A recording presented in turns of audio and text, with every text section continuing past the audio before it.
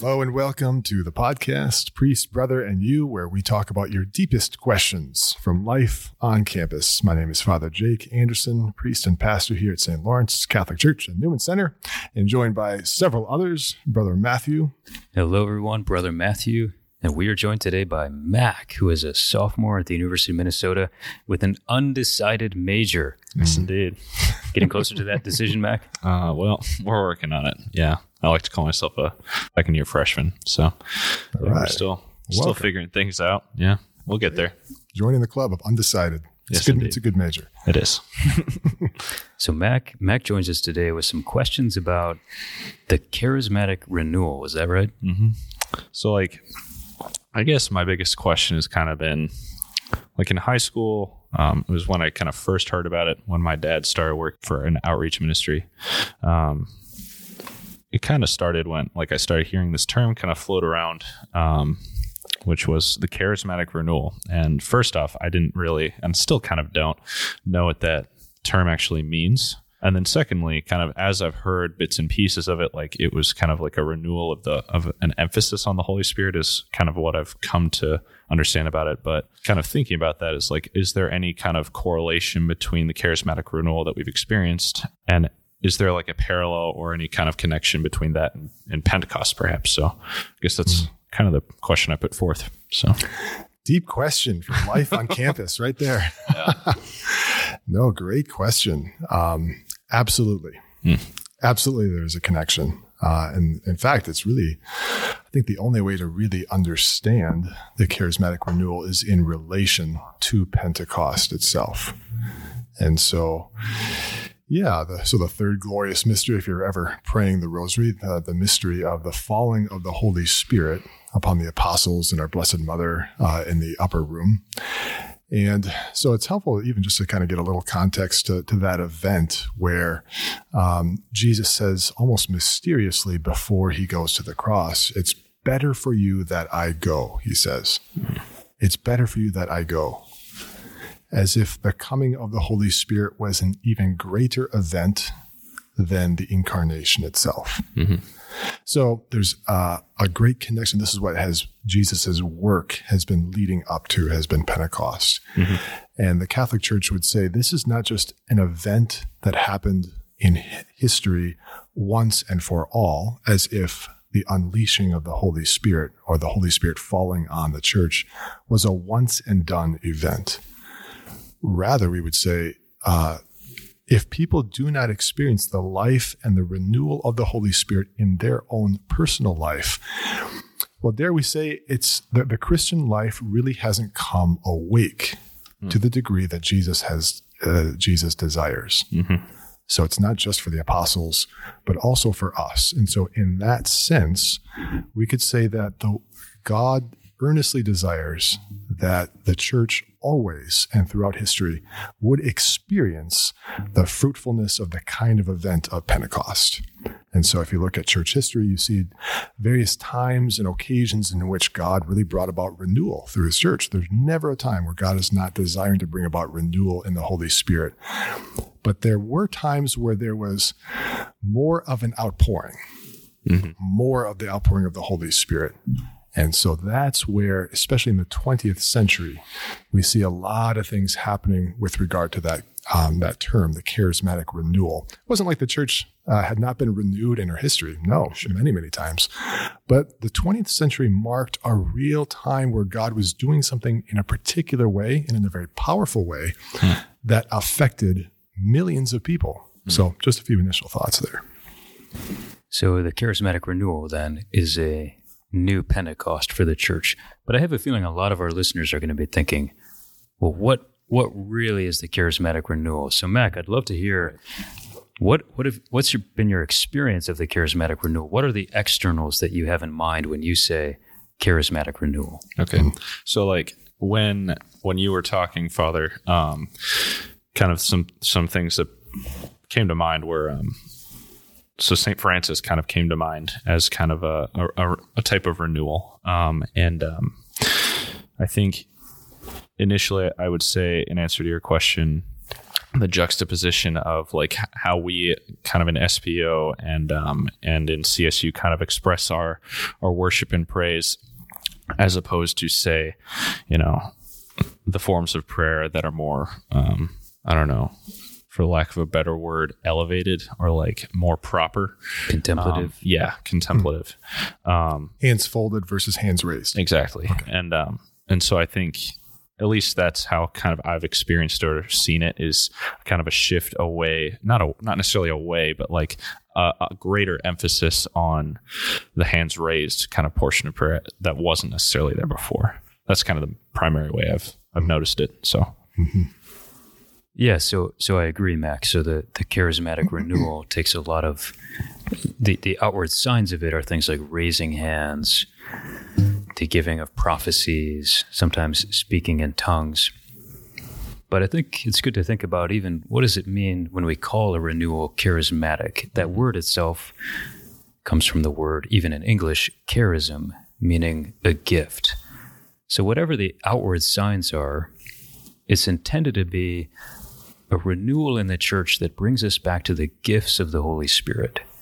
It's a kind of prayer and a movement surrounding a kind of prayer which is Spirit-led. Mm-hmm. That's what's meant fundamentally by the charismatic renewal. Mm. Yeah, which is, I think a great point, brother, where I think when a lot of people, and when they hear the term charismatic renewal, they think of a lot of outward expressions, people that make noise, laughter, raising of hands. And those can be things, but they're more like secondary effects, where sometimes they can be from the charismatic renewal, sometimes they're not, but it doesn't get to the essence. So even just Brother Matthew's distinction, or even just the word in Greek itself, gifts, or even a more fundamental word, charis, where you get charismatic, means grace. So you have charis, grace, and then you have charism, gift. So like grace influenced or grace inspired gifts of God. Mm-hmm. And so it's really a sharing in the intimacy of the life of God in the human heart. And that's what inspires, or can inspire, to make distinctions, some of those more visible or outward expressions. Okay. So think about like in Matthew's gospel, in Matthew chapter 11, for example, where Jesus, in a very spontaneous way, it says he cried out in the Holy Spirit and said, "I praise you, Father, Lord of heaven and earth. For although you have hidden these things from the wise and the learned, you have revealed them to the merest ones," or the children. Almost like there was something from inside of Jesus coming out, and he cried out. You can almost picture that scene. Maybe he even raised his hands like, "I thank you, Father." That's kind of what we mean by the charism, or like the grace inspired from the inside of the person living in relationship with Jesus, that almost like inspires you to cry out in joy. Something like that. Sure. That's one of the ways that St. Paul speaks about the gift of tongues, is that it wells up within us. The Spirit speaks on our behalf with inexpressible groans, he says. And so from within, not a kind of an outward thing that I'm putting on, but from within is a kind of speech that allows me to praise the Lord.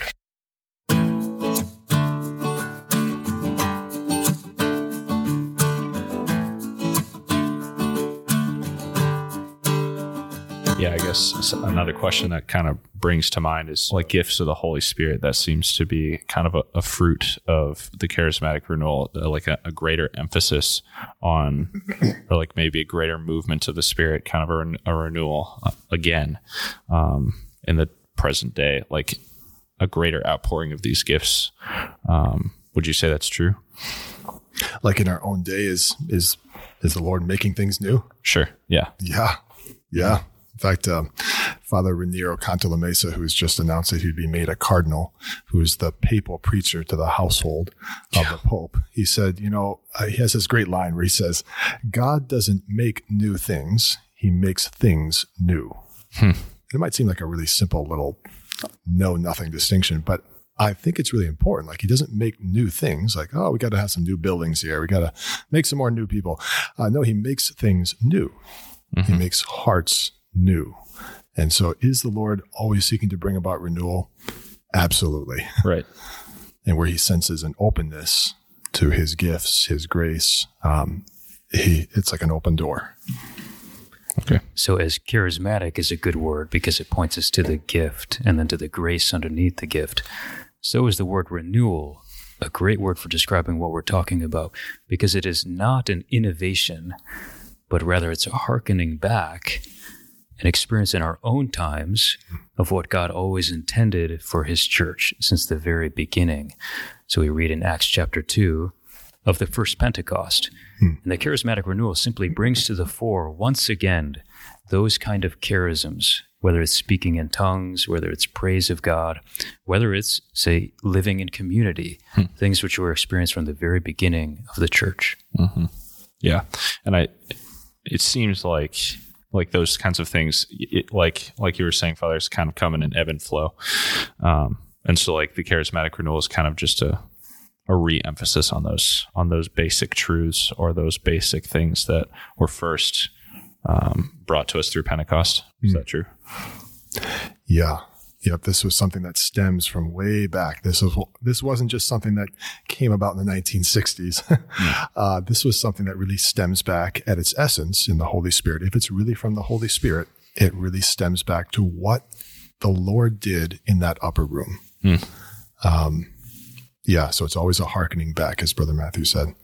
Maybe for that reason, it would be good to simply review the history of the charismatic renewal, going back to the very beginning. Yeah. Maybe we might paint the picture like this. So the early church, for a while, it's not clear quite how long, but for perhaps a couple of centuries, the charismatic gifts were an important part of everyday church life. And you certainly pick that up, say, in the Paul's first letter to the Corinthians, chapters 12 and 14, where he gives an extended discussion to the governance or the use, the implementation of spiritual gifts in regular community life.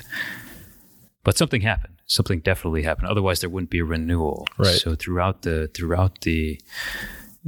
late antiquity, there began to be a kind of decline surrounding people's experience of charismatic gifts. So by the time of Augustine, for example, Augustine at first is skeptical. Do healings happen anymore? Mm-hmm. Yeah, St. Paul and St. Peter, they healed people, but now Augustine writing, say around 400, he's not aware of as many healings as he might think. But even Augustine begins to investigate, and after his investigation himself finds that actually healings still are present in the church. I think generally one of the things that happened in our church's history is as the church became more institutionalized, there were more problems with governing, as even St. Paul experienced, with governing the use of the charismatic gifts. I think that's one thing that happened, and eventually so it caused the charismatic gifts to go out of use in a certain way. So what do you mean by governing of charismatic gifts? Well, even in our own time, many of us are aware of charismatic movements which have gotten out of control. And there's been an overemphasis on the expressions of these gifts to the exclusion of charity, as Paul would call us to. So even in the first century, there was that tension between being reliant on the Spirit on one hand, and then having certain structures that provide stability on the others. So certainly in the Middle Ages, our church moved much more towards a structure-based model. Yep. I think one of the other reasons that happens, though, is actually because it's so easy for us, even as modern people, but throughout history, for us to associate charismatic gifts with extreme holiness. And as soon as we make that jump, then we say, well, the charismatic gifts, whatever it is, prophesying, speaking in tongues, that's only for very, very, very holy people, and that's not me.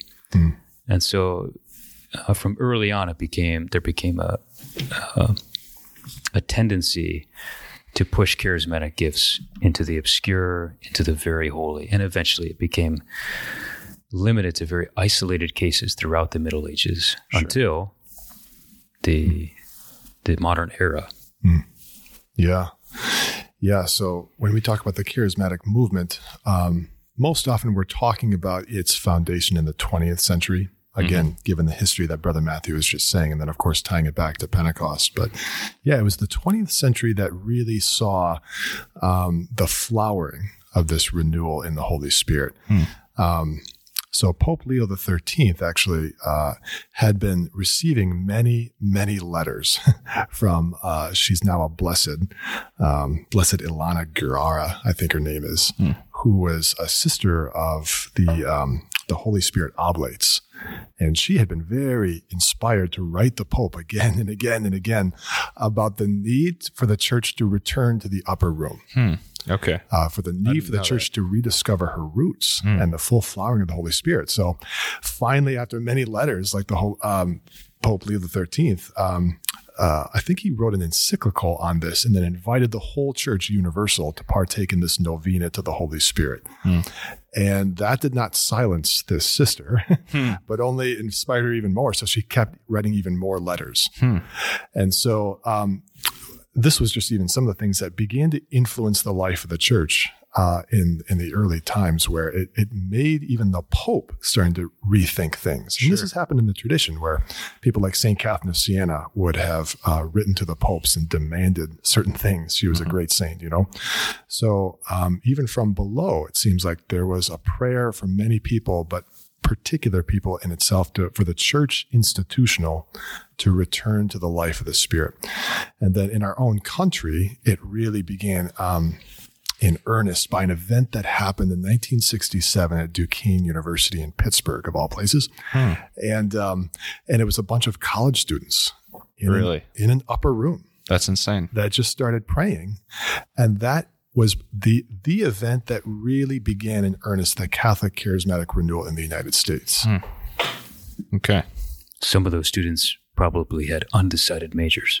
Yeah, probably. Yeah. Yes. Yeah, so I think it's important to see, even what Brother Matthew was saying about the history of how, at times, how as we got later in the church, the charismatic gifts seemed to be perceived as either, in Brother Matthew's words, like the extreme holy, or maybe we could also say on the other side, just the extreme, to be discounted, like, oh, they're crazies. We shouldn't listen to them. Either you're super extremely holy, or a saint like Padre Pio, or you're just an extremist that we can discount and put off to the side and just say they're crazy. Yeah. And with the charismatic renewal, through millions of people coming alive to what many would call like the baptism in the Holy Spirit, which is basically a rediscovery of one's own baptism, often at an experiential level. So we could say it's an unleashing of the great gifts that we received in baptism, but they were almost lying dormant. Okay. In which the Holy Spirit aroused it. Okay. If that makes sense. Yeah, definitely. So I guess also kind of keeping with this whole this theme is like the unwrapping of the gifts received at baptism. That sounds a lot like what you just described sounds a lot like confirmation. Yes. So because I know, so how would you say that does confirmation have how does it like factor into this, I would say? Yeah. So the sacraments of confirmation and baptism are very closely tied, probably more so than any of the other sacraments. That's why we call them the sacraments of initiation. They're kind of come in a one package deal. Baptism and confirmation? Yeah. Okay. Yep. So what has happened in the tradition, though, is in the early church, people would be baptized and confirmed usually at once. Sure. They were all together. Now in the ancient time, it's almost like a rite of passage in the modern era, where now you got to be, 14 or 16, or you're smacking your gum and you're like, okay, I think I'm ready for confirmation here. I'm ready to take my faith seriously, which is ironic because it's the very time in which so many people leave the faith. Exactly. Yeah. So, but in the early church, it was not so. Those were so closely tied. So, for a renewal in the Holy Spirit, it's drawing out certainly from the principles of the sacrament of baptism, but not to the exclusion of confirmation. No, those two go hand in hand. Okay. And you can see there an example of how the baptism in the Spirit, which I'm glad we're talking about, by the way, because that's the foundation of the charismatic renewal. It's not these expressions. It's an experience of the Spirit, once again, stirring in our hearts. But you can see there again how confirmation might be understood as a kind of formalization of the episodes of baptism in the Holy Spirit that are recounted throughout the book of Acts. So often as the apostles are going around preaching, like Father Jake says, people are baptized and then they experience the Holy Spirit, and often enough they speak in tongues as a result, or there's other signs accompanying it.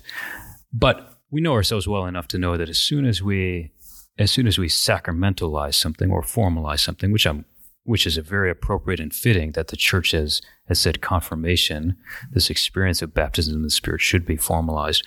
But the tendency in our own hearts is once it's formalized, then we can kind of lose track of what's actually underneath it.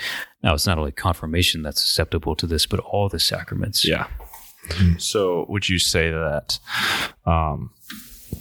so it seems like confirmation was kind of born out of this kind of, like the Holy Spirit drawing these things out of, or like what you were saying, Father, the kind of drawing out of specific gifts in you and kind of being reborn in the Spirit, that confirmation was kind of a sacramentalization of it.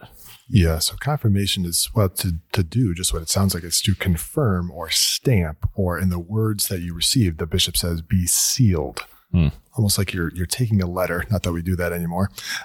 You're taking a letter, and like in those ancient little medieval movies, they have a stamp with a seal that goes into the wax.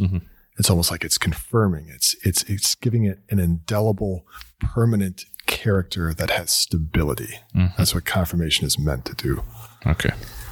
But I think it's fair to say that from the beginning, it was meant to be accompanied by an experience of the Spirit. And that's the part that we've lost.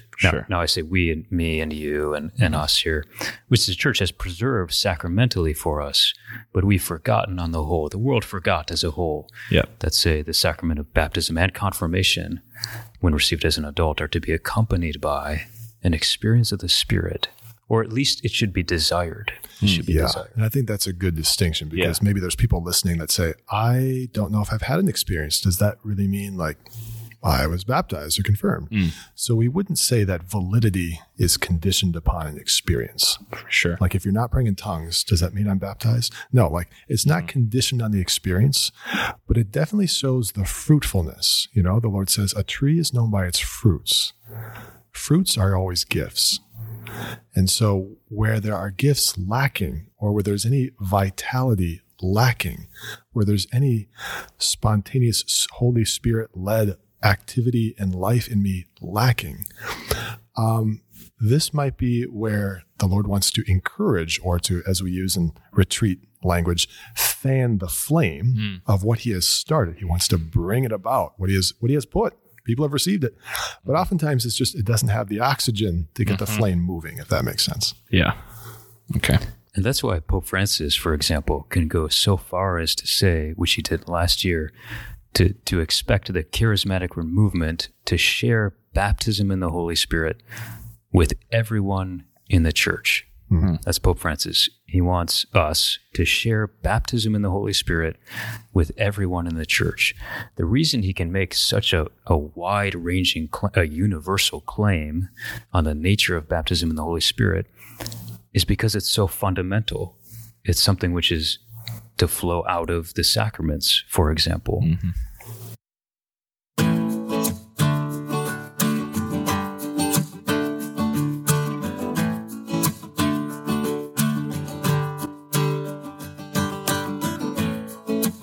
Has this been helpful? Yes, incredibly. Yeah. I just remember it, especially in high school, because I went to a private high school that was very Catholic, very, very traditional. Homeschool? Okay. No.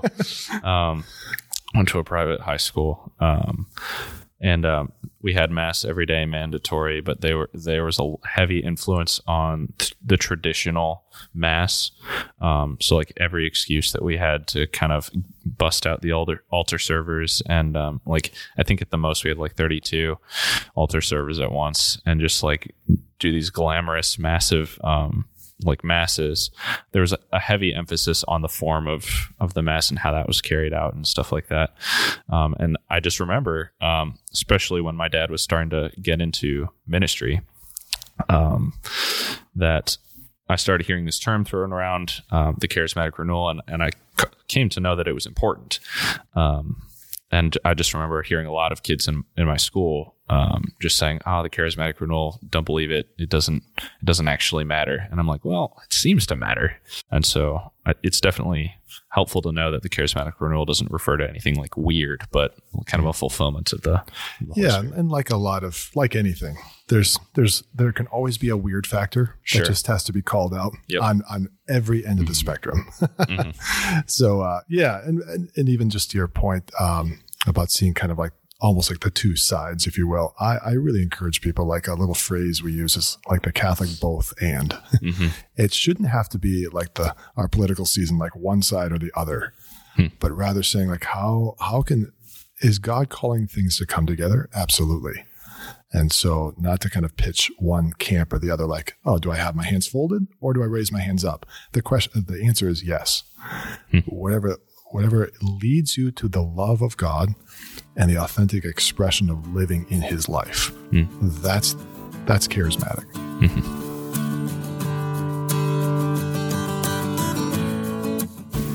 Again, though, both work well together. There's a deep, deep beauty to traditional liturgy for those who have the eyes to see it.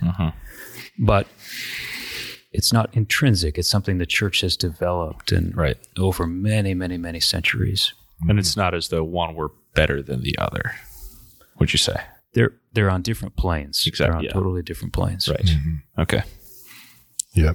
And we're kind of speaking in slightly different, almost like comparing apples to oranges a little bit. One is a liturgy. One is something of the interior that comes out. So it's not quite a one-to-one correspondence. Right. Yeah. Yeah. And that's why it's so strange that we hear them as if they're pitted together. Yes. Right. Yeah. May there be, I'll make this claim, may there be more charismatic traditionalists out there, meaning more people who experience the power of the Holy Spirit in their lives and the charismatic expression of gifts and love the sacred liturgy. Amen to that, brother. Amen. Wow. Dang. Thank you both. That clears up a lot of things, actually. Oh, good to hear. So, well, thanks all for listening to this. And for any of us or any who have been listening to this podcast with us from the beginning, I've only had a few episodes, but we're just glad you're listening in, and hopefully this has been helpful for you.